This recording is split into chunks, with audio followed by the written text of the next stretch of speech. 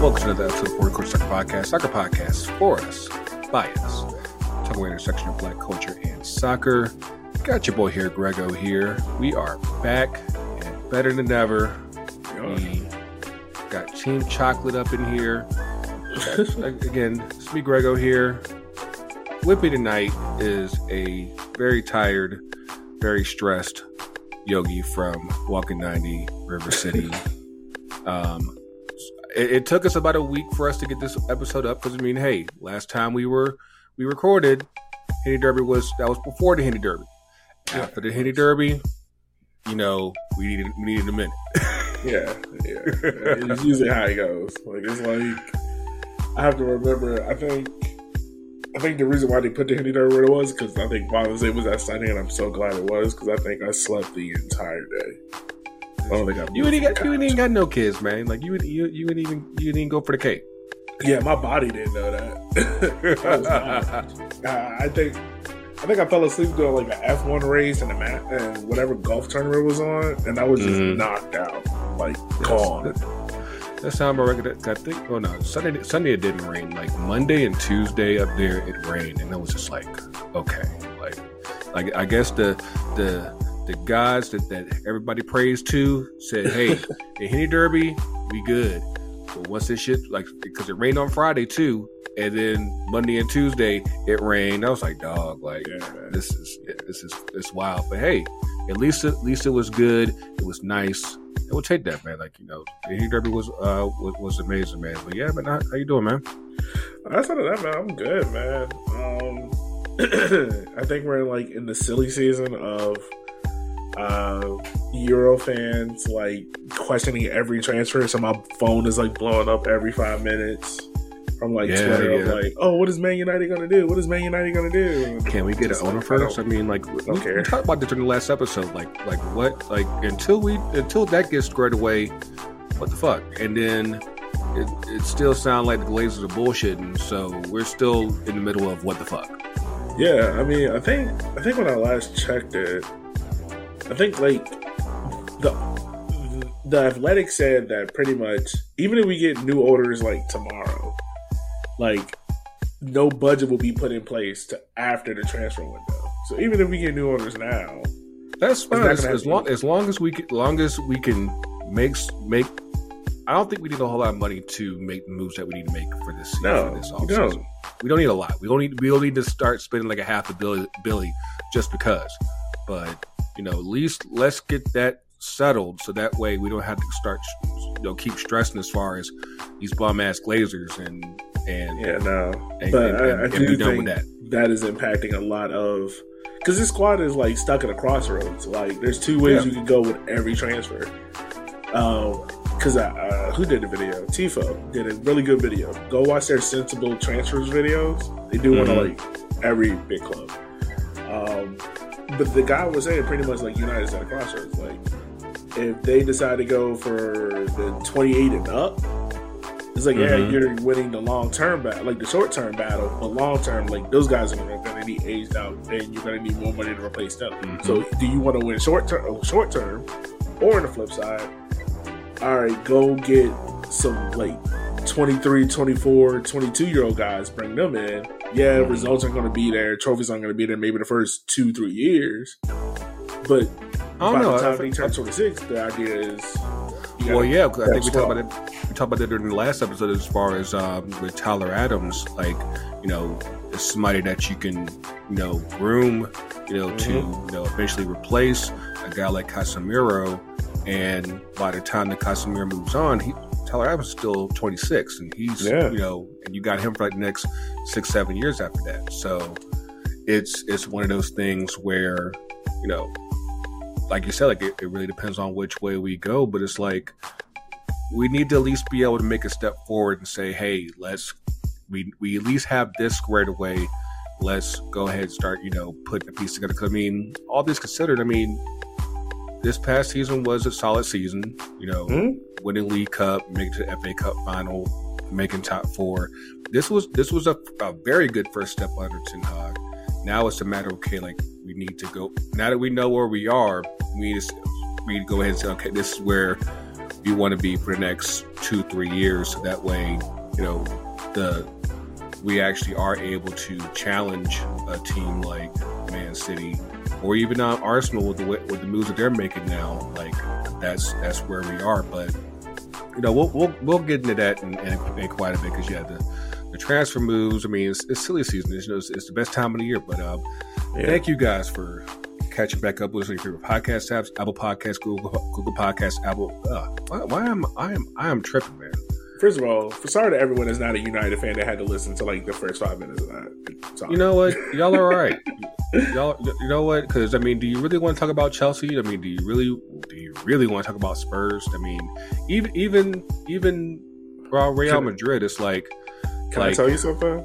I'm low key like invested in Spurs this year because I'm interested to see how Postecoglou does at Spurs, and I'm really wanting to see if they're going to give him the keys to really rebuild and revamp that squad. Because that squad, honestly, it needed to be rebuilt after that Champions League final. Yeah, I mean that was like 4 years ago now. Like, yeah, like that's the thing. Like we're talking they've needed to be replenished for a minute, and they never do. And that's the thing, that until they decide that, hey, we want to be a serious big boy team, and you know, actually let Harry Kane go, you're kind of stuck in just this like, hey, we might make top 4, we might make that 4th place, or we might be like 8th place and, you know, just hope for the best. So I might say something that's controversial, and I'm pretty sure there's some Spurs fans that listen to this, so let me know if I'm right or wrong on it. I don't think if you're Spurs, I don't think you push Kane out the door and be like, all right, we need you out so we can rebuild. I don't think you do that because I think that's dumb. I think what needs to happen there especially is you tell Kane, like, hey, look, we want you to stay. Pretty much make him believe in his head and make him feel like he's going to be Alan Shearer 2.0. Right? Like the Premier League goals record. You can stay here. I hear that. All this stuff, right? But you don't initiate. It's almost like what Ten Hag did with Harry Maguire last summer, where it was, I'm not going to force you out the door, right? I'm going to make you I'm going to make you feel comfortable here. And if you decide to leave, then hey, you decide to leave. It's not like I pushed you out. Mm-hmm. But I think the thing with Spurs, and I think they are a seriously big club. I just think the thing with Spurs is very much like it's in their head. They're almost like they're like the Clippers, where it was like everyone was expecting them to take that next step, and it was like, okay, we can do it.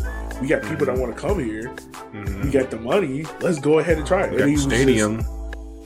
Yeah, but the thing is, like, you go from Pochettino style, which is very intense, high up the field, to Mourinho. Then you go to Nuno.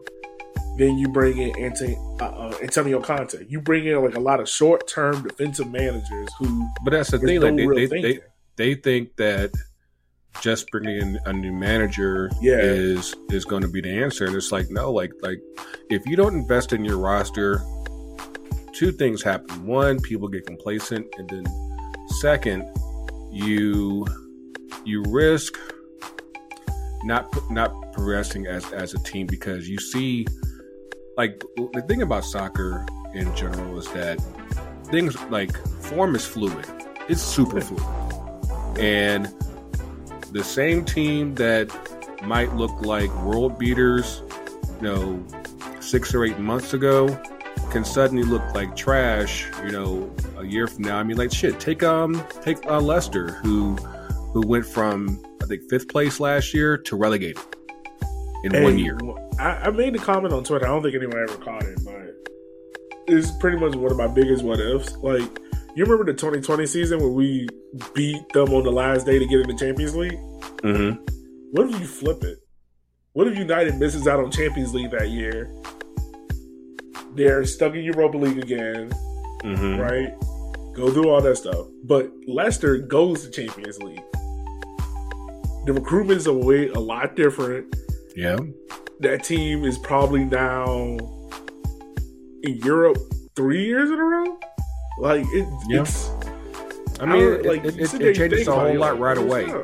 Like, and it's one of those things where if you're not keeping a close enough eye on where your roster is and where, you're being realistic as far as like where you are compared to everybody else. Because of course, everybody else is trying to improve weekly, daily, monthly, everything.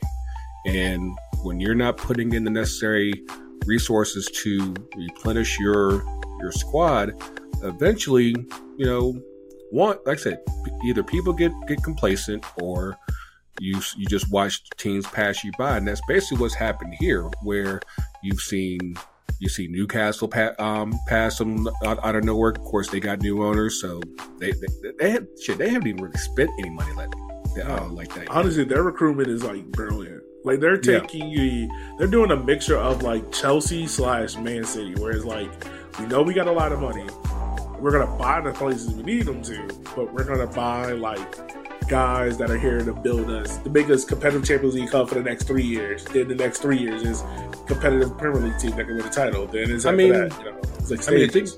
The thing there is that, and I remember when Man City went through their takeover, and like they were getting guys like Adebayor, Samir Nasri, Robinho,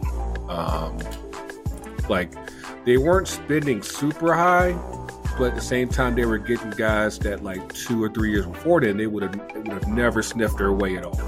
Yeah, no. and they knew that, hey, like we gotta build this up to where once we are consistently a Champions League team, then we can start going after the top players in the world while they're in their prime, and not just looking for a quick bag real quick, and we can really start to push ourselves as far as where we are. And of course, it took a hot minute, but it eventually did lead to a Champions League. But I think the same thing with Newcastle, like they already had a half decent team, and they actually did invest in a very good coach, and now it's just a matter of, okay, like we got Champions League this coming year, so we definitely need to bring in some more depth.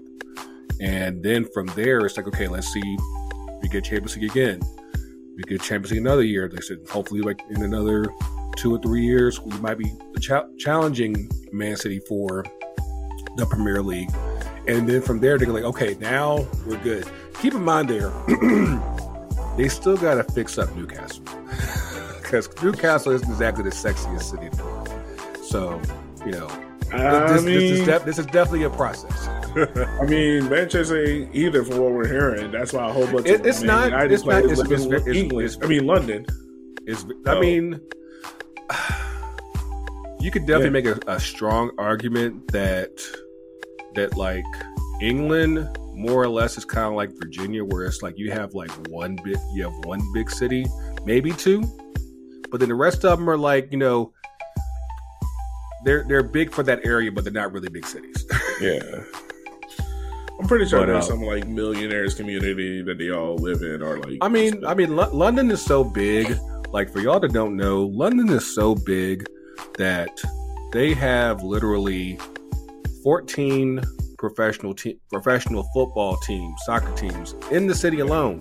And I think of that 14, I want to say at least 8 of them have stadiums that hold over 30,000. On top of that, they have 2 other stadiums that hold over 80,000. London is fucking massive. Yeah. And my bad. We're not supposed to be talking about Europe. We're supposed to be talking about American stuff that's going on. No. Like I said, like right now, European season's over. So like, hey, it all bleeds over at the end of the day, because we're in. Like I said, we're in this weird period where obviously there's no European games being played. Which is fine with me, because I haven't really been watching much of shit, because I've been out of town on vacation. Like, the last thing I remember watching is probably the Henny Derby, and I was there. Like I haven't watched the Gold Cup at all. I know the U.S. drew with your boys. I mean, hey, y'all were that close, man. Y'all were that close.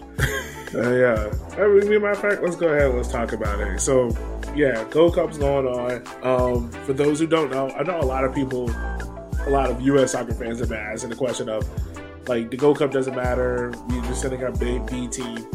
I need people to remember, like, this is only temporary. You're only going to have the Nations League and the Gold Cup in the same summer. This is the last year. It goes, I think it alternates. Yeah, next year. Next year is the Nations League, and that's the one that actually serves as the qualifier for the Copa America later on in that summer. Yeah, so it changes. So I need people to remember that. So you can't use the excuse like, "Oh, it's just our B team. We don't care about the Gold Cup." But even with that, like, because we mentioned this a couple times, like, because of where this team is and where and what we still need to do as far as if we actually do want to progress, in 2026, we need more depth. And typically what happens after a World Cup is we typically call up our A squad for this first Gold Cup. Obviously, they already played for the Nations League, and all they said, like, we don't need them for this Gold Cup. Like, we need to start figuring out, like, okay, we know who our top 11 are, for top 11 to maybe 15 players on the squad. We need to find out who those last 6, 7, 8 players, plus another probably 3 or 4 that can come in and seriously contribute if called upon. Like, not just take up a roster spot, but actually like, hey, if we need you, we need to be ready. And hey, you know where some of those players are going to come from? Where? MLS. I mean, it has to.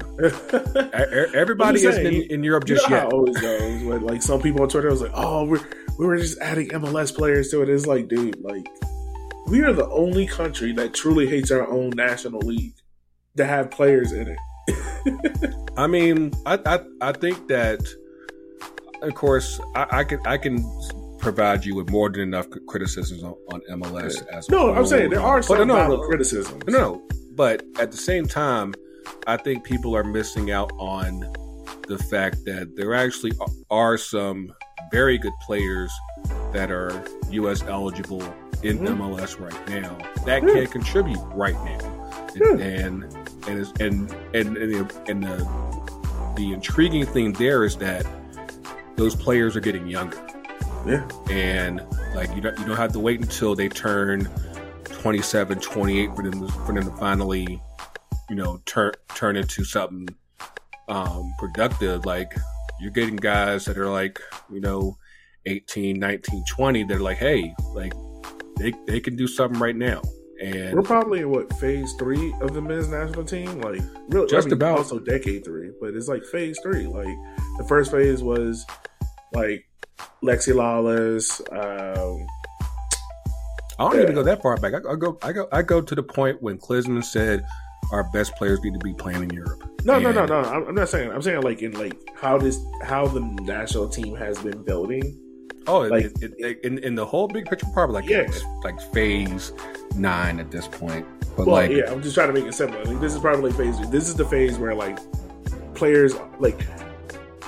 I remember when I started becoming a national team, like the big thing was, oh, we have X and X player in the academy who's going to make it. Yeah. Right?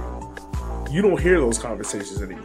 Yeah, because the X and X now is a legitimate starter at a big club. Like, I think the thing that we were talking about today, like Weah getting his move to Juve. Yeah. 10 years ago, that's not something that we would ever be thinking about. Think about it. Like an American player at Juventus? What? Yeah. No, but think about it. Like, Tim Weah is maybe at best an above average fullback. Like an above average fullback, really. And the fact that now, like, we're talking about, like, if from line I'm dying, 10 years ago, that would have been like the biggest thing in the world. Yeah. Right? And now we're kind of just like, really? Like, you're going to go there? Before, we would have been grasping straws if it was Sassuolo. I mean, there is the part to it that, like, of course, right now, Juve is kind of on a downswing because they've severely aged out for a lot of players. The size of the club. No, and that's the thing. Like, one, because of the size of the club, 10 years ago, they would have been like, you want us to consider it an American player? Are you serious? And now it's like it's becoming so normalized now that you have teams like Chelsea and Juventus and Milan suddenly being like, you know what, we can do this now. We can work with this, and that's something that shows the growth of the program as a whole, because you do have guys that have been developed both here stateside as well as over in the with European clubs, and they're all starting to be like, okay, we got something here. Like, matter of fact, like I just saw a couple weeks ago, there's a kid out in Louisville City. Joshua Wilder. Yes, he just made a transfer over to Benfica, who's definitely known for their great development system. And I'm like, you're gonna start seeing him. Like right now, we're about to be loaded at center back pretty soon. But this is a great problem to have. Like, everyone needs to have a kid so we can develop him to be a fullback, because we didn't have a fullback in the system for forever. And you know what? We're gonna mess around. We're gonna with a whole bunch of crystal duns. Be like, hey, I'm really an attacker, but hey, I need speed, so you're gonna be out full. Yeah. That's what happened with Weah. Yeah. But to go back to actually, let's rewind back to the Henny Derby weekend, because that weekend was also the weekend of the Nations League finals, which is hilarious that it was. And I would be remiss if we didn't talk about BJ Mourinho Callahan. We are not calling this man Mourinho. The janitor ran through Mexico and Canada. The janitor ran through both of them. That's cool. We're not calling this man Mourinho. we're not doing that. He better than Berhalter. Hey, both of them have done the same thing. Both of them got a Nations League to their name. I mean, credit to BJ, because honestly, I think even we criticized it because we were kind of just like, interim to interim. I definitely made it a point over that weekend I was like these guys are losing to the janitor, like, because Callahan's like the assistant of the assistant of the assistant, and he just suddenly fell into becoming an interim coach in time for the Nations League finals, and also he's the coach for the Gold Cup as well. And you literally led your A squad through, and I don't think they've ever beaten Mexico 3-0 ever. Man, I will tell you this, like, I will give Greg credit for this. Like, it takes a hell of a coach to get like that USA squad to be that level of comfortable against Mexico. Granted, Mexico is bad. Like they are bad right now. They're in a bad place. Struggle mode right now. Right. But even when Mexico was having struggle modes, go back to 2014 World Cup where they almost missed out. They were still handling the US. Like, it won't like that. I've never seen USA look that comfortable against Mexico, to the point where I think it might have been the 60th minute, and I was like, I'm turning this game off. Like, this is done. Yeah.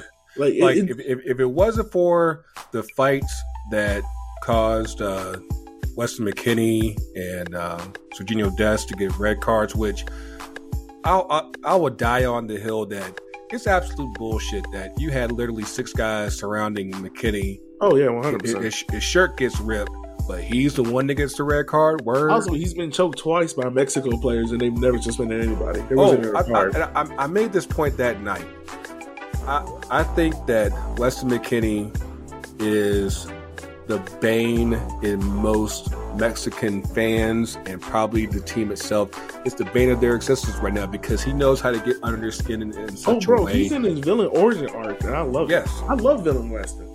Yes. Villain Weston is the best Weston. Like, yes. We didn't get to see it at Leeds, because I think he was kind of just like, I think he was kind of checked out at Leeds at that point. Yeah. But when Weston is allowed to be a villain, man, listen, it's the best. Like, I'm telling you, man, I know people now are like, oh, like, because, you know, we got other midfielders coming over. It's like, oh, who from the MMA midfield is going to miss out? And people are saying Westside. I'm like, I mean, you know what? I understand that argument that could be made for McKinney because, I mean, again, we got plenty of options. But, again, he has certain intangibles and the personality that you can't play without him. Oh, yeah. He is just that dude. Yeah. He's your dog. Yeah. He's your dog. And that was something that, you know, we talked about, like, people were talking about, like, you know, 4 or 5 years ago, like when these guys were basically pups coming onto the national team, that, you know, at that point there wasn't any dogs. It's like, you know, you can't just be 17, 18, 19 years old and just automatically have that dog. Like, you got to go through shit. Yeah. and that personality ultimately comes out. And I'm pretty sure, you know, spending the last 2-3 years at Juventus, you know, probably getting beat up a whole lot in training and everything, learning from arguably the best team in Italy. It's like, yeah, you go learn some shit. Like, okay, I got this. And, you know, it's able to translate when you come back over here stateside, you know, to play the national team. You're like, oh, we can do this. I got that smoke for you. And yeah, like he gets under their skin in a way that, you know, it's absolute art. Oh, I love it. Absolutely. But there was one other thing in all that. Of course, we just finally see the debut of Folarin Balogun, striker, Arsenal striker, who's on loan from Rennes this past year. And even he had to say that, like, yeah, he was told that USA Mexico gets a little wild. He was like, nah, I wasn't quite ready for that. I don't think anyone like. It was like kind of like what they tell you like about Pittsburgh and Baltimore. Like, you're not ready for that game until you play in that game. Mm-hmm. It's one of those things, man. Like, even though USA was dominating every aspect of the field, Mexico would be like, yo, we won the fight. Yeah. And I bet you that's probably what the attitude is now. It's like, hey, we ain't go down like no punks, man. Like, you know, but not yet. You kind of did. Because, again, Mourinho Callahan, you you know, he managed to beat them. And then on top of all that, you know, in the final against Canada, a team that we got smoked by during qualifications, suddenly it's like we had no Adams, we had no McKinney, we had no Dest, and the breeziest 2-0 win I think I've seen in a long time. Because usually USA Canada games are like ugly or low scoring. There's a bunch of not shit happen, but it was like, oh, like you said, like about the Mexico game, like by the 60th minute, we're like, I think we're good here. Yeah, I know. Like, honestly, man, I think that's more of an issue. That game was more of an issue with Canada because there's a lot of stuff that's going on with the Federal Federation. Yeah. You know, players not getting paid, issues on the women's side and men's side. So, and to be real, like, a lot of that stuff affects play. Oh yeah, like, you know, it affects them. Because who was it today? I was listening to. It was a Total Soccer Show, and they were just talking about just like how in CONCACAF, like the reason why they invented the Nations League and things like that was to boost up the region as a whole. But in that whole conversation, like, it was hard for Canada to get players to really commit to the national team because when they won't get played, you're not playing meaningful games, things like that. And I think Canada is still in that infancy phase. Like, what they did during World Cup qualifying is great gravy. 3 teams qualified. We're one of them. You were one of them. Mexico's one of them. Also, Costa Rica, we forget because they play like crap. Right. But you look at what Canada is always like they just need depth, and it's always going to be hard to like be a good offensive team, especially in CONCACAF when your best player is a fullback. Right. I mean, that's tough. He's another Crystal Dunn who's a guy who started off as a forward, but then got moved back because obviously Bayern Munich is just that loaded, and it's like, hey, we got to put you somewhere. So yeah, but honestly, that's probably the best spot for him. Like, yeah, it probably is the best spot for him. But the thing about it, and I said as much on Twitter, on the FTC account yesterday on Monday. Again, Canada's going through a lot of money issues. Sounds like by the fall, they might be filing for bankruptcy protection. But here's the thing you have to understand. We're going through probably the greatest run in Canadian soccer history. Remember, we're still coming off the women winning gold in Tokyo 2 years ago. The men qualifying for their first World Cup since 1986. Also, keep in mind the president of CONCACAF is Canadian, and I think now they got a stable Division I league. Yeah, you get the Canadian Premier League. So, like right now, there's probably more money in theory that should be coming through the Canadian Federation than ever before. Yeah. So there's not much excuse right now for them to be like, yeah, we're broke. Yeah. All I'm saying is CONCACAF isn't always the cleanest confederation. So somebody needs to start answering some questions as far as where's all this money going, because clearly you're succeeding on the pitch, but that success isn't reflecting over to the actual teams itself, and that's a huge problem. Nope. But all right, what are we really supposed to be talking about? We've just been going on tangents and rants. Oh no! No, what we should be talking about is how in the world did we end up back with Berhalter? Because do you want to be logical about this, or you just want to make a bunch of jokes and just be like, no? I think that I mean I could make jokes all day long. Yeah, that's what I'm saying. So we got to be logical. But I think that we went from he's out probably 2 or 3 months ago. Of course, mind you, that was before Matt Crocker and Gooch came on board with the front office with U.S. Soccer. To mind you, we didn't even get a chance to even talk about how apparently the story was he was almost close to getting the job at Club America, which would have been wild. That would have been absolutely hilarious. That would have been wild. Could you imagine Greg doing the middle of a Club America Chivas game? I just want to hear him speak Spanish. That's all I want.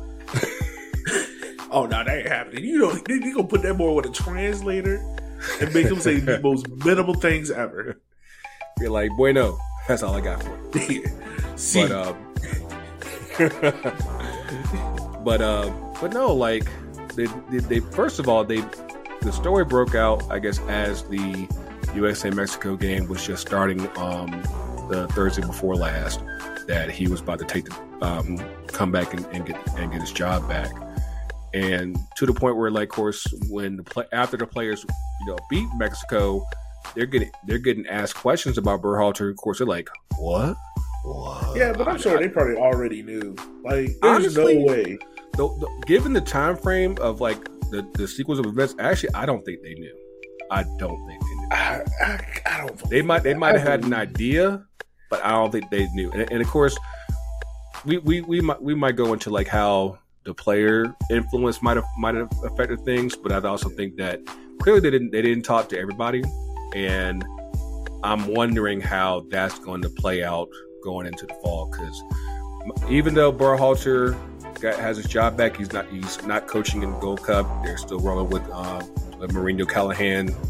Not calling that man Mourinho. And I mean, hey, y'all scored at him, so hey, maybe he's human after all.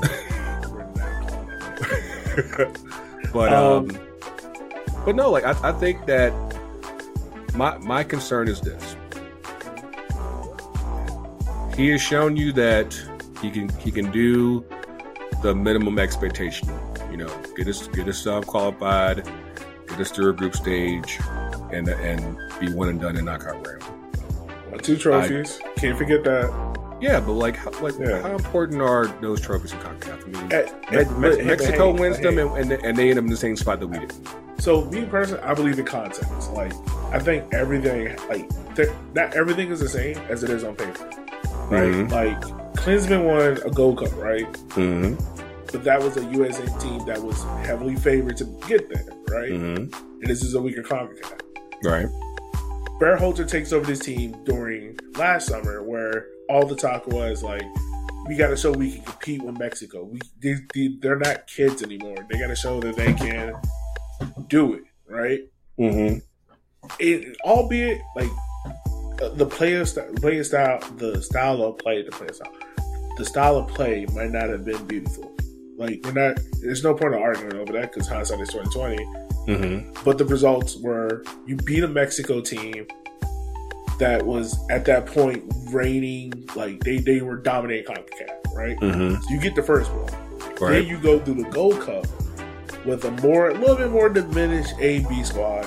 You still get through and beat Mexico. Like, those are important times for that team because of where we were all like projecting that team to be. Because we've never seen that team come together like that because we were like these are kids. Like, they're young.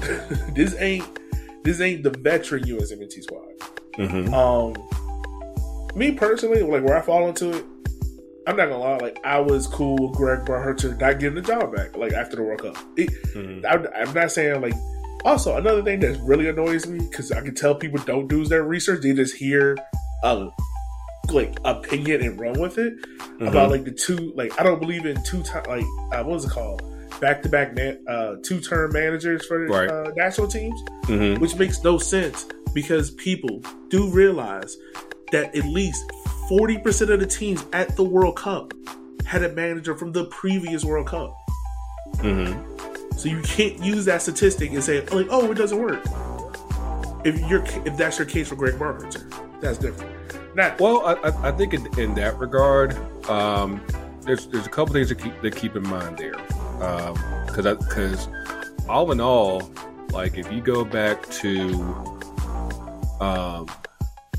2018, Didier Deschamps, he was a second cycle coach. Yeah, second cycle. 2014, Yogi Low, he was a second cycle coach. Senegal's head coach was second cycle. Coach. So it's not a foolproof argument.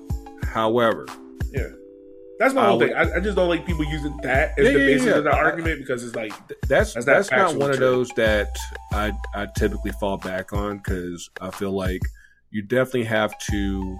Look at like where your team is and see like, okay, like are we riding the right amount of momentum in order to get us to the next level? Like Belgium, no, like Belgium should have got rid of their head coach after the Euros last year. Roberto Martinez. But my fault. Yeah. I can see that. I can see that. But my fault. Back to my point, I was saying like. I was cool with them letting Berhalter go. Even after this whole case thing, because I was just like, all right, me personally, I was just like, there's a lot of friction. It is just this obscene amount of like negativity around the national team. Right. I'm not saying like, I was one of those guys like, yo, Greg did an above average job. Like, I cannot sit here and knock this man that because we can't also move the goalposts, right? Like 2-3 years ago, we said when the failure to qualify. Right, and when what's his name was the interim head coach for like the longest, I can't remember. Sarakin, he was. I guess he is a head coach. We all said that the main things were we want to be competitive in CONCACAF, we want to at least win a title in CONCACAF, we want to qualify for the World Cup, and we want to make it out the group stage. He did that, so I can't sit here and be like, oh, well, you play bad against Netherlands. This man played against Louis van Gaal. This man is a 13th level chess master. Right, but here's the thing though: is your goal just to make it to the first knockout match and just lose, or do you have the expectation of actually getting past that game and possibly getting to the quarterfinals or possibly even semifinals at a World Cup where you're obviously hosting? And I think that in that regard, because of course. If you're playing like that against Louis van Gaal, it's not like the level of coaches, gets any easier as you move forward in the tournament. And that's where I'm like, even from an American coach perspective, I don't think he's the best coach for us in that regard. No, and I think that usually the best coach never gets the job. Yeah, but I think that like unlike Italy honestly, and who would you say right now is probably the best Dutch coach? It's probably the guy at Azad Alkmaar. Yeah. Actually, right now, there's a lot of good Dutch coaches right That's now. That's what I'm saying. We totally forgot Erik ten Hag. Yeah, I mean, even him. I mean, shit. Our guy Ruben Nistelrooy, like he won a cup in his first year. I'm like right. they crank out good coaches. Right. And so it's usually never, like, I agree with your point. It's usually never the best quote unquote coach. And the way how Greg got this job, we talked to that enough. Mm-hmm. It is what it is at the point. Nothing's going to change about it. I think the thing now. What I would say in that regard, though, is that the ones that are attainable and at the top, I think they are attainable. As far as hey, we have this opportunity. We'd like to see what you can do here. Yeah. Now, granted, of course, I can understand there's an argument as far as staying where. For those coaches to stay where they're at. I mean, obviously you have guys like Brian Schmetzer who pretty much, I don't think he knows there's a life outside of Seattle. Yeah, I don't think he's ever leaving Seattle. I don't think he is. But then you have a guy like Cherundolo at LAFC, where I'm like, yeah, he's a little young, but at the same time, so was the guy in Argentina, and he just won a World Cup. So it's like you gotta. So okay, let's say this. Okay. To me personally, I think there were only 4, like, realistic. I don't believe Mourinho and Pep were ever in it. I don't believe any of that. Or Nagelsmann. I don't believe any of that. Like, Twitter would really have you be thinking that Nagelsmann was like considered a U.S. man. No, he wasn't. We're broke, so no. As Charlie Davis put it, it's the women's fault. We can't get a good head coach. Charlie. That man was struggling on that broadcast, man. At some point, I just wanted to be like, Charlie, shut up. No, he was about to get that Lisa Simpson tap on the shoulder, like, son, let's go home. Yeah. So I would say realistically, I'll go not 4. I'll go 3. Philadelphia's head coach, but I think he's holding out for Europe. Me personally. So I think there might have been interviews. There might have been a conversation. Like, was boy Ernie's back over in Europe? So maybe. Yeah, there might have been a conversation. Like, what's your interest in the USMNT? I'm interested, but I'm not going to leave Philly mid-season because he feel like he can win something there. Yeah, the timing of the World Cup and how it fell, like, that's honestly been a big hurdle as far as hiring. Like, even if we had still had Ernie and McBride, it still would have been a huge obstacle because you don't necessarily want to, unsettle a domestic team right as they're going into a new season. But at the same time, what do you do? But yeah. And I mean, and then also you look at it. So he's one. I think we both agree. Like, he was possibly one. Mm-hmm. And then 2, Jesse Marsch. Me personally, once again, I think there was a conversation had with Jesse. I think Jesse didn't take the, what was it, Leicester? No, was it Leicester he was supposed to take? Yeah. No, it was Southampton. There were 2 jobs. No, he was supposed to take Southampton the first one because I remember a conversation with him. Was supposed to go to Southampton. They were about to sign. Yeah. And I think when he didn't sign that, I think USMT swooped in and was like, "Hey, what you think?" And I think that's why I'm like, I don't think that Berhalter was the plan. I think that suddenly they panicked and said, "Okay, all right, we'll do the job." 100%. I think no. Well, also I think they were buying their time to see what the investigation was going to do, like how the investigation was going to plan out. But I think in this time, I think they're talking. And then the third one I think is Vieira.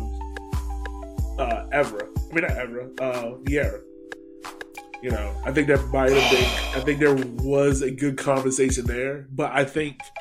Well, okay, so here's the thing, because the report was earlier last week or week before last, that Crocker and Gooch interviewed 10 plus coaches for the job.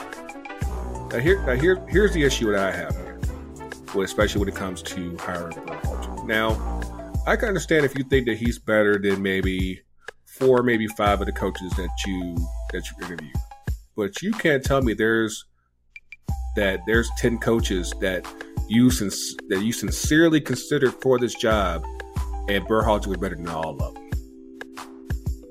I think what it came down to is I think Matt Crocker and Gooch and all of them, I think they had a certain criteria. And I think out of the 10, like 10 coaches, maybe let's say there was 5 categories, right? Like, let's just say the 5 are like dual nationals, tactics, availability, style of play, and like communication, right? Let's just say those are the 5. I think out of those 10, I think you might have had a bunch of coaches maybe hit 3 out of the 5, 2 out of the 5. I don't think you had a 5 out of 5 on everything. And I think at the end of the day, like I think the only ones that were probably possible that came down to the bottom 3 were probably Marsh, Vieira, and Berhalter. And I think once the investigation cleared, I think they were just like, all right, we're cool going back to Greg Berhalter. Now, I do not see why he's not here in the Gold Cup. I've heard the reasoning why he's not coaching the Gold Cup. You know what? Like I was listening to Best Ever Soccer Show last week. Yeah. In the aftermath, and like, of course, I didn't realize that the Gold Cup was starting pretty much the week after.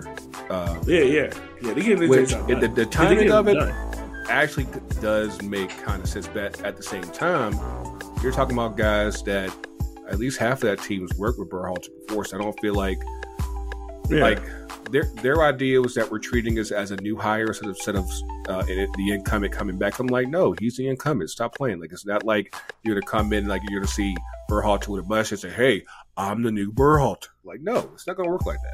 So I don't think that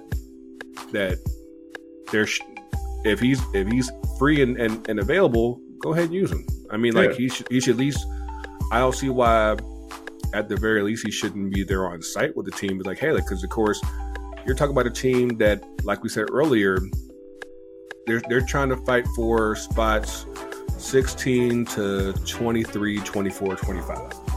And you want to make your impression against the guy who's actually going to be making that decision going forward.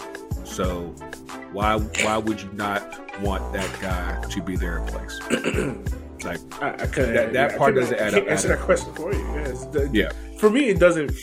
Like, I don't have an issue with them rehiring Berhalter. Like, if the investigation came back clean, like I'm putting like faith in like, all right, they did a good investigation, came back clean, rehire him. All right, cool. Like I'm not at the table making a decision, so I'm not about to sit here and cry over it. But I don't see why not starting them now. Because, like you said, like he can see there and say, like, all right, this is how this thing works. This is who I want to try. Because remember, we're playing friendlies in September and then another set in November. And we're about to play a bunch of friendlies. So I guess there's also there's more time. And there's more time, but at the same time, like you're talking about guys who are trying to get on. They're trying to break through and be part of that A squad. And I think it also set that timetable of like, oh, whenever we do hire a new head coach, it will be for the friendlies after the Gold Cup. So I guess like once they decided, like I don't think at that point they knew they were hiring Greg Berhalter. I think it was just a thing of like, guaranteed it didn't. You think so? Because I remember that happened like early, maybe like May. You think they already knew? No. Oh, I think that Berhalter played them with the Club America job, and then they said, okay, we don't want to lose our safety net in case anybody else says no. But hey, like low key, like on Greg's part, that's hella smart. Oh no, like he played this like as well as you possibly could, because the thing about it is obviously he's worked with his team for the last 3.5 years, and he knows what this team is about to going into this cycle as far as where they are career-wise. And so, like, 80% of the team is going into their prime years. So, just speaking off of ego, if I can do something with this team as they're going into their peak years, and I can be the coach that leads them to this, like, whether it be the Copa, possibly winning Copa America or taking the USA team deep in 2026. Yeah, that's all the ego strokes in the world is telling you, like, no, I'm not letting this team go. And I guarantee you that when the opportunity came about, he was like, nah. Because like even the story's already out there. That like when apparently Club America was ready to offer him the job, and at the last minute he was like, no, let me talk to the USA team. I'll regret it if I don't. I bet you would. I bet you would, because he knows what this team's about to be. Because we're not about to have. We're about to have our deepest team ever. Yeah. Ever. Yeah. And we just need our goalkeepers to get to a club where they can start meaningful games. Yeah, well, I did see Leicester. Looks like they're about to get Stefan. Which would be smart. Like, yeah, I actually do like that move. I actually do like that move a lot. I need Matt Turner to go on loan or be like, yo, Arsenal, I'm out. That's always the tough thing, because you're playing for Arsenal, but if you're not starting, then the fuck, like it's a bizarre situation, like, because you want that nod as far as playing on like a top 4, top 6 team, but if all you're getting is like cup games, that only goes but so far. And right, I hated that whole conversation. It was like, oh well, Zach Surfin's learning from Pep Guardiola every week, but he's not playing. That might be true, but at the same time, there's nothing that replaces actual game. 100%. That's what I'm saying. Like, and that's I don't care who he learning from. Pep doesn't trust his man enough to play him. I don't think it's the case of trust. I mean, because they definitely played him like the year before last. Yeah, true. I don't mean trust him in terms of play. We'll trust him in terms of like, oh, we gonna give him significant minutes. Oh no, I mean, Ederson's that dude, so it's like, yeah you're not playing. That's what I'm saying. Like, whoever was advising Stefan to go to Man City, no, absolutely not. You will not see the field. Yeah, I mean, that's a team where you got to be already established to break through that level. No, it's not even that. Like, Man City is so rich that, okay, here's how I compare it. 15 million to Man City is like 30 million to Everton. Bro, they can replace you if you're just $15 million. It's not that big of a deal. And you have to think about that when, in case if you actually do get a chance to play and you don't perform, you're going to find your way out. Like, kind of like what happened to U.S. Agent, like in with Chelsea, like he cost Chelsea like $70 million, and he started out halfway decent, but then more competition came. You got hurt, and it's like, oh, we can replace you. That simple, and that's where you get those top teams. Like, you got to understand, like, you got to stay on top at all times. And like, my creative player in FIFA tore his knee up, and within like 2 months, they're like, nah, we're gonna let you go. I was like, bitch. But that's the thing. Like, the competition is so heavy that if you're not on your A game at all times, it's tough. It's real tough. And then in his case, they already had a number 1 in place, so it's like you're just basically, again, you're cup depth. That's it. That's really once again, man. Whoever advised that man to go to Man City did not have his best interest at heart. They saw that. I know it wasn't you, Ty. I know it wasn't you. Ty. Whoever it was did not have that man's best interest at heart. But nah, man. Like, it's.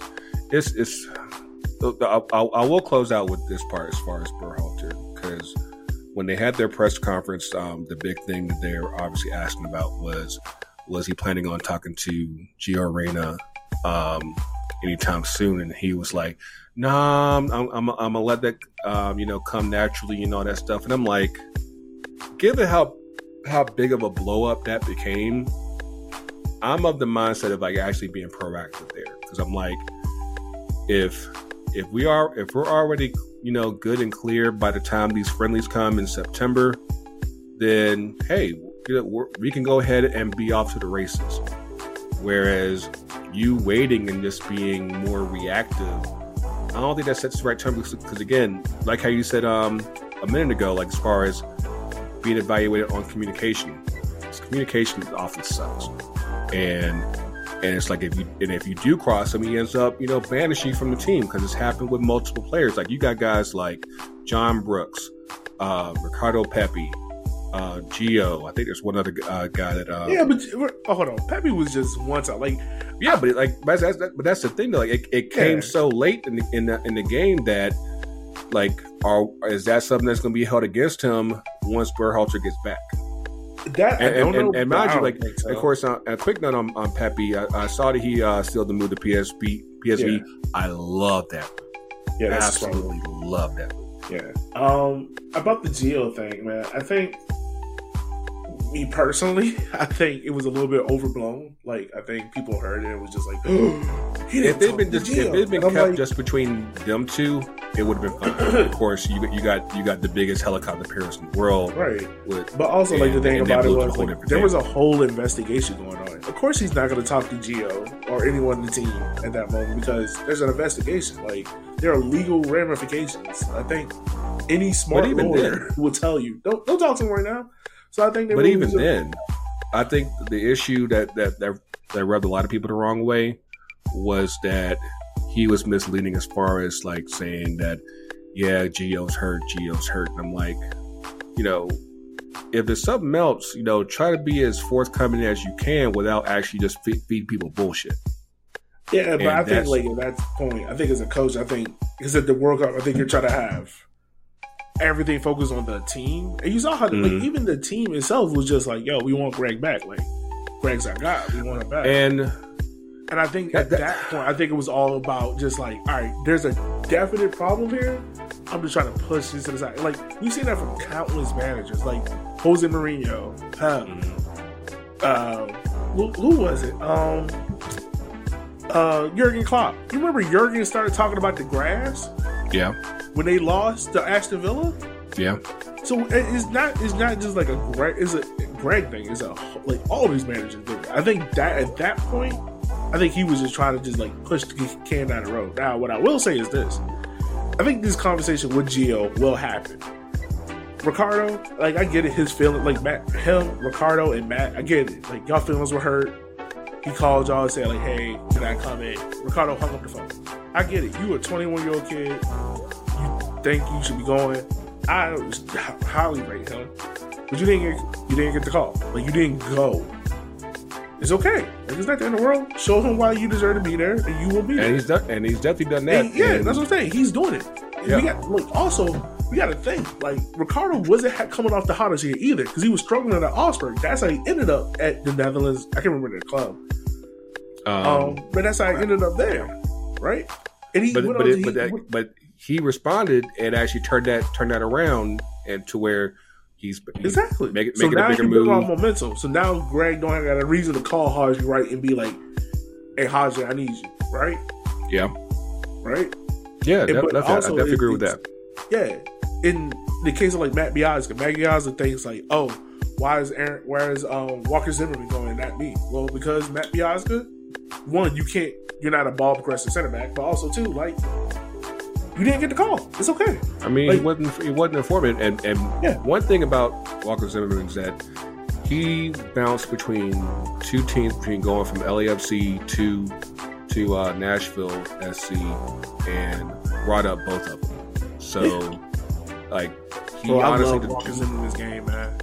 He deserved that spot. I know people want to give him stick because they're like, oh, he's an MLS center back. He should have gone to Europe. He's not good enough because he's not in Europe. Like, I mean, all things considered, like, if nothing else, one thing that MLS can do is definitely make a good defender. Like, obviously, they don't get enough opportunity as far as attackers go, but as far as like the back half of the pitch, they're fine. No, I'm not even saying that. But like, honestly, I need people to remember, like, these guys got families. Yeah. Kids in school. So it's like Walker Zimmerman is not about to uproot his whole family and be like, all right, guys, let's go to Germany. I mean, we're here to, that life isn't for everybody. No, it's not. And especially like when you married. Yeah. Like, I can't walk into my bedroom now and tell Electra, like, hey, I just got transferred to Vancouver. Let's go. Like, no, it ain't about to happen because we got family here. We got, all this stuff.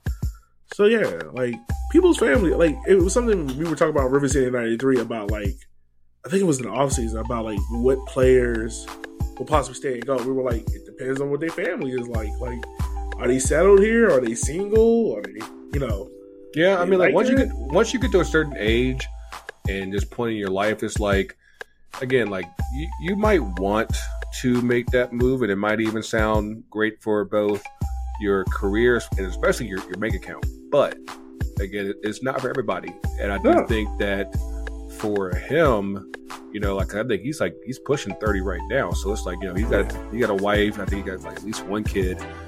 And yeah, if that's not the move for you, then, are you in a position where you could still stay on top of things in the meantime? And again, if one thing that MLS does well is make a good center back. So, because again, like, you got him, you got Miles Robinson that's still playing lights out. Like I saw the stat of him against Mexico. Like, he fucking has Mexico in his fucking pocket. Isn't he getting ready to move?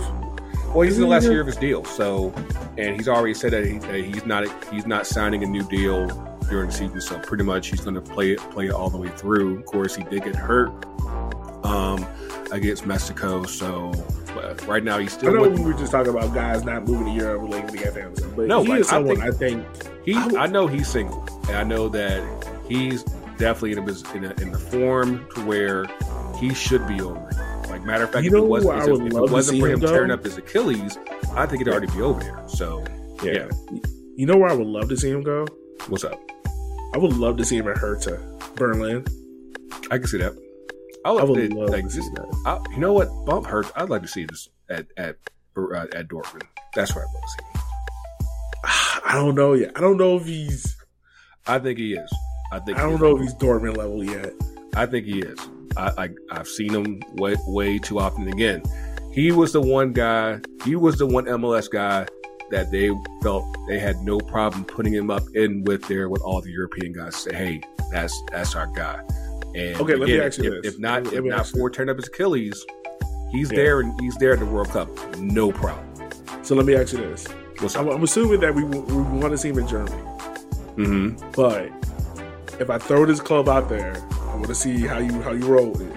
Okay. Union Berlin. They're in the Champions League. Mm-hmm. They play a suitable football that helps them out. They're not relying on pace or speed. Yeah. And it's a place where if you overperform there, like, then Dortmund comes looking at you. You get what I'm saying? Yeah. And you're already more established at Dortmund with a better position than going straight into Dortmund, getting loaned out, and it never working out. So I think he's about to turn 26. I just moved this man from the other side of Berlin to the one side. No. I definitely understand at least the logic there.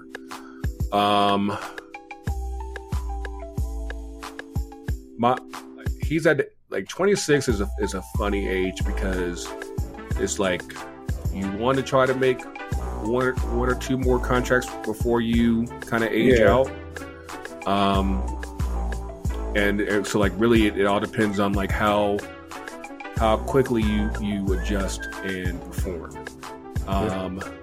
I think he's ready for Dortmund. I think he's that good, and that's even with the Achilles injury, which says a lot. I mean, you saw how Atlanta performed without him on Saturday. They got smoked by New York 4-0. So again, like, I mean, he would definitely get playing time. I think Dortmund will be more favorable than playing him. He has that much impact when he's not there. I mean, like, we saw what happened all last year. We've seen even this year when he's been missing. He is that. He's that level impact player. But I could definitely see Union. I could definitely see that. Yeah. Just I'm moving them from one side of Berlin to the other. But yeah, I was going to talk about the Women's World Cup roster. I think I'm going to hold that off till next week as we get closer to the Women's World Cup. Get the experts on here. Get Sills and Kristen and all of them on here. Let the experts talk about it. Oh yeah. Speaking of the experts, matter of fact, I need to give them a shout out. I'm not even going to wait for two up to now, because what happened last week while we were on vacation, and I couldn't even really talk about it like that because my grandma's internet was on the fritz last Thursday. I'm not sure who started the GoFundMe for Shea Butter and Diaspora United, but holy shit. Oh yeah, but honestly, look, real quick, shout out to them, man, because that's a testament to the work they do. All of us do this. We would all love for to go see our teams at the championship game and get to record it and be there live for a month. And I remember, I think it was maybe 6 months ago, I think I asked Sills, yo, are you thinking about going? She was like, I don't know. It cost a lot. Yeah. Getting out there is no joking. Right. Honestly, man, I'm happy for them, yo. This isn't because it's some charity case or stuff like that, man. They 100% work for it. Everything absolutely. They do, they work for it. I'm still shocked that they are with. This is no offense to Ellen or anyone, but I'm shocked they are still with us. At this point, I thought they would have been CBS would have been swooped them up and been yo, we gonna give y'all a set. And that's a whole conversation in itself, because obviously they're branching out a bit. They have to deal with Black Rosie Media, and I think that we had the opportunity to be on a call with the United States Black Soccer Coaches group back on Monday on Juneteenth. Yeah, and I think it might be available to listen to. I'm not sure, but the last part of the call was focused on fan media, and obviously that's where I come in and Shea Butter comes in. And obviously I talk about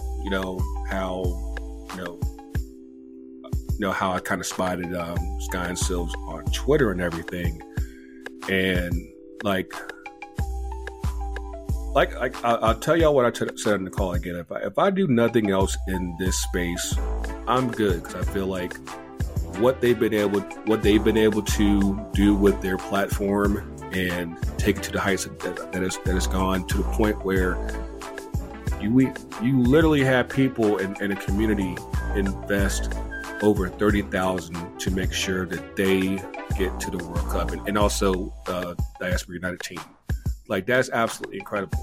Yeah, and it goes to show you one, how strongly people feel about their platform and their place in the soccer media game, and then also, I think it's just how they fuck with the whole team. Sky, Sills, Nubia, Ebony, GA, Maya, it's all there. It's all there. Yeah. And I could not be more happy for them. And I'm so glad that they're getting this opportunity. Because like you said, a couple months ago, the want to was there, but the funds were I don't know. Yeah, and, honestly, you're right. And man, I'm super excited for them, man. And I need people also to touch grass, because you cannot use Jamaica's dumbass federation's ignorance for not paying for their women's World Cup team as a reason that they shouldn't go and enjoy it. That's bullshit. Yeah. I couldn't quite keep up what was going on at that point. The Jamaican Federation. If the Jamaican Federation, who I am, should do their part. Yeah. It should not be in that position in the first place, but here we are. And if you think that Shea Butter or Diaspora United or us are gonna not use that opportunity to be hey, make sure you show, if you can, give some love to the Jamaican team, because they obviously need it. The women's team, they put in the work to qualify for the World Cup, and they're still getting shortchanged big time, even from 4 years ago. So it's something that is honestly it's just wild that we're even in this space, but here we are, and they need help too. So that's something that in this space we try to lift up as many people as we can. It's not just one group or one where you have to choose or whatever. Like if you have the resources to give as much as you can, do that. And if you don't be a broke hater. Yeah, please don't be a broke hater. That ain't the way. But with that being said, just a quick update on the Pride Teenth and Pride Teenth shirts. So I ran into a little bit of an issue while I was out of town. My hand press somehow has been fucking up. I think my hand press is about maybe 4 years old by now. It's served. It's done its service and everything, but I don't know if it's at the point where it might be going down. I don't know. Luckily, I still have my big boy heat press. So this week I'm catching up on orders and making sure that everybody gets their stuff out. Hopefully by the end of the week. Matter of fact, when I finish recording tonight, I'll probably get some done tonight. But do not let it deter you. Of course, we're still celebrating Pride Teenth. Make sure you get your shirts at ftcutd.com/shop. Keep supporting us, and with every order, a portion of the proceeds goes towards Athlete Ally, as well as the Black Women's Players Collective. Again, before we wrap up, what's up? We keep saying we're about to wrap up and we had nothing, but this is the last thing. Shout out to April out in Fort Madison. Her kid just signed a 25-day contract. Yeah, I saw that. Madison. So that's dope. Like, your son is playing for your club. Like, that's what we all dream about, man. Yeah. Like, your son is literally about to wear your club's colors and play for them. So, sounds like I know that's a very special and happy moment. I know how much work she's put in and he's put in to get to this moment, man. And even though they are our day one rivals, I will only say their name on special occasions. Culture of everything, man. Yeah, I will only say their name on special occasions. Outside of that, I will refer to them as the Pink Team. But yeah, man, shouts out to her and her son signing that. It's only 25 days, but I mean, those 25 days are probably like the greatest days of his life. Right? Hey, you never know what that can turn into, and that's what's up. Even though April don't like me right now, I still love you, and I'm definitely happy about this for your son. But I know we've been kind of already getting the head start on the 2 up and 2 downs, but you got anything else you want to shout out? I think I probably said it. I was like, Jamaica's FA is being stupid. April's kid. Jamaica's recruitment actually has been good, so I'm proud of that. Yeah, and, I mean, like, all things considered, like, that 11 they had up against the U.S., I was like, God that tier. might be a problem. God tier. The only thing is, bro, if we could just find, like, a dual national midfielder that's competent, I'll be happy. I'm pretty sure there's one in the U.S. somewhere. I hope so. Did you hear about Raheem Sterling, our favorite non-Jamaican Jamaican? I have not. What's up? So there was a video going around of Raheem Sterling talking, I guess, some British TV or something about how in a parallel universe he would have played for Jamaica. And all I thought about was what had to go wrong. He talked about it. He literally said, like, I would have played for Jamaica, but the meetings with the Jamaica FA were so bad, I told my parents I'm not playing for them. And this is when he was 17 in Liverpool's academy. And he was literally, like Yunus Musa. Like, you remember how like, it was like, oh, he can play here, can play here. Yeah, that's what it was. In Jamaica, mind you, we weren't even good at that point. We were in the running to have Raheem Sterling, and I'm just like, bro, I could have a front line of Raheem Sterling, Mikel Antonio, Damari Gray, and Leon Bailey could be the attacking mid. Oh, like, I will say this, and like, I do think that part of it is it all comes down to organization, and then 2 just comes down to like where the program is at that particular point. And like you said, like, you know, we're talking about like what 10, 12 years ago with Sterling. Like Jamaica was in a totally different place at that point. But you fast forward now, and if you had a Raheem Sterling coming up right now, and looking at where the program is, even with the money issues, you'd be like, I just might give this a chance. And I feel like, that's something that, like, even like with like how we recruit Adult Nats, I think that we have enough momentum right now that you kind of want to play for us if you have the opportunity to. I mean, like you saw, like, because it's not just Balogun. You have guys like Timothy Tillman, who just switched from Germany to the U.S. Obviously, you had Ricardo Pepi, who had the opportunity to play for Mexico, and about 4 other guys that Zendejas that just switched, and who's the guy in Brazil? Cardozo. He could have played for Brazil. You know who's the funniest dude national to me, and people don't realize it. Who? There's a parallel universe where Kellen Acosta is playing for the Japan national team. Yeah, which is hilarious to me. Yeah, it's all true. Can you imagine that? I'm still shocked that you saw a black guy play for Mexico the other night. I was like, whoa. That was a brother, bro. Everyone was like, oh, he's Cuban. No, that's a black man. See, that's like the same. That's the same thing that happened with the homie from the World Baseball Classic, Randy Azarel. It's like, no, you know that's Randy Jenkins. Like, stop playing. Right. That's a black man. It was like, oh no, like he's Cuban. I saw 2 pictures of that man. That man had locks, and he had a curly fro. Yeah. That's a black man.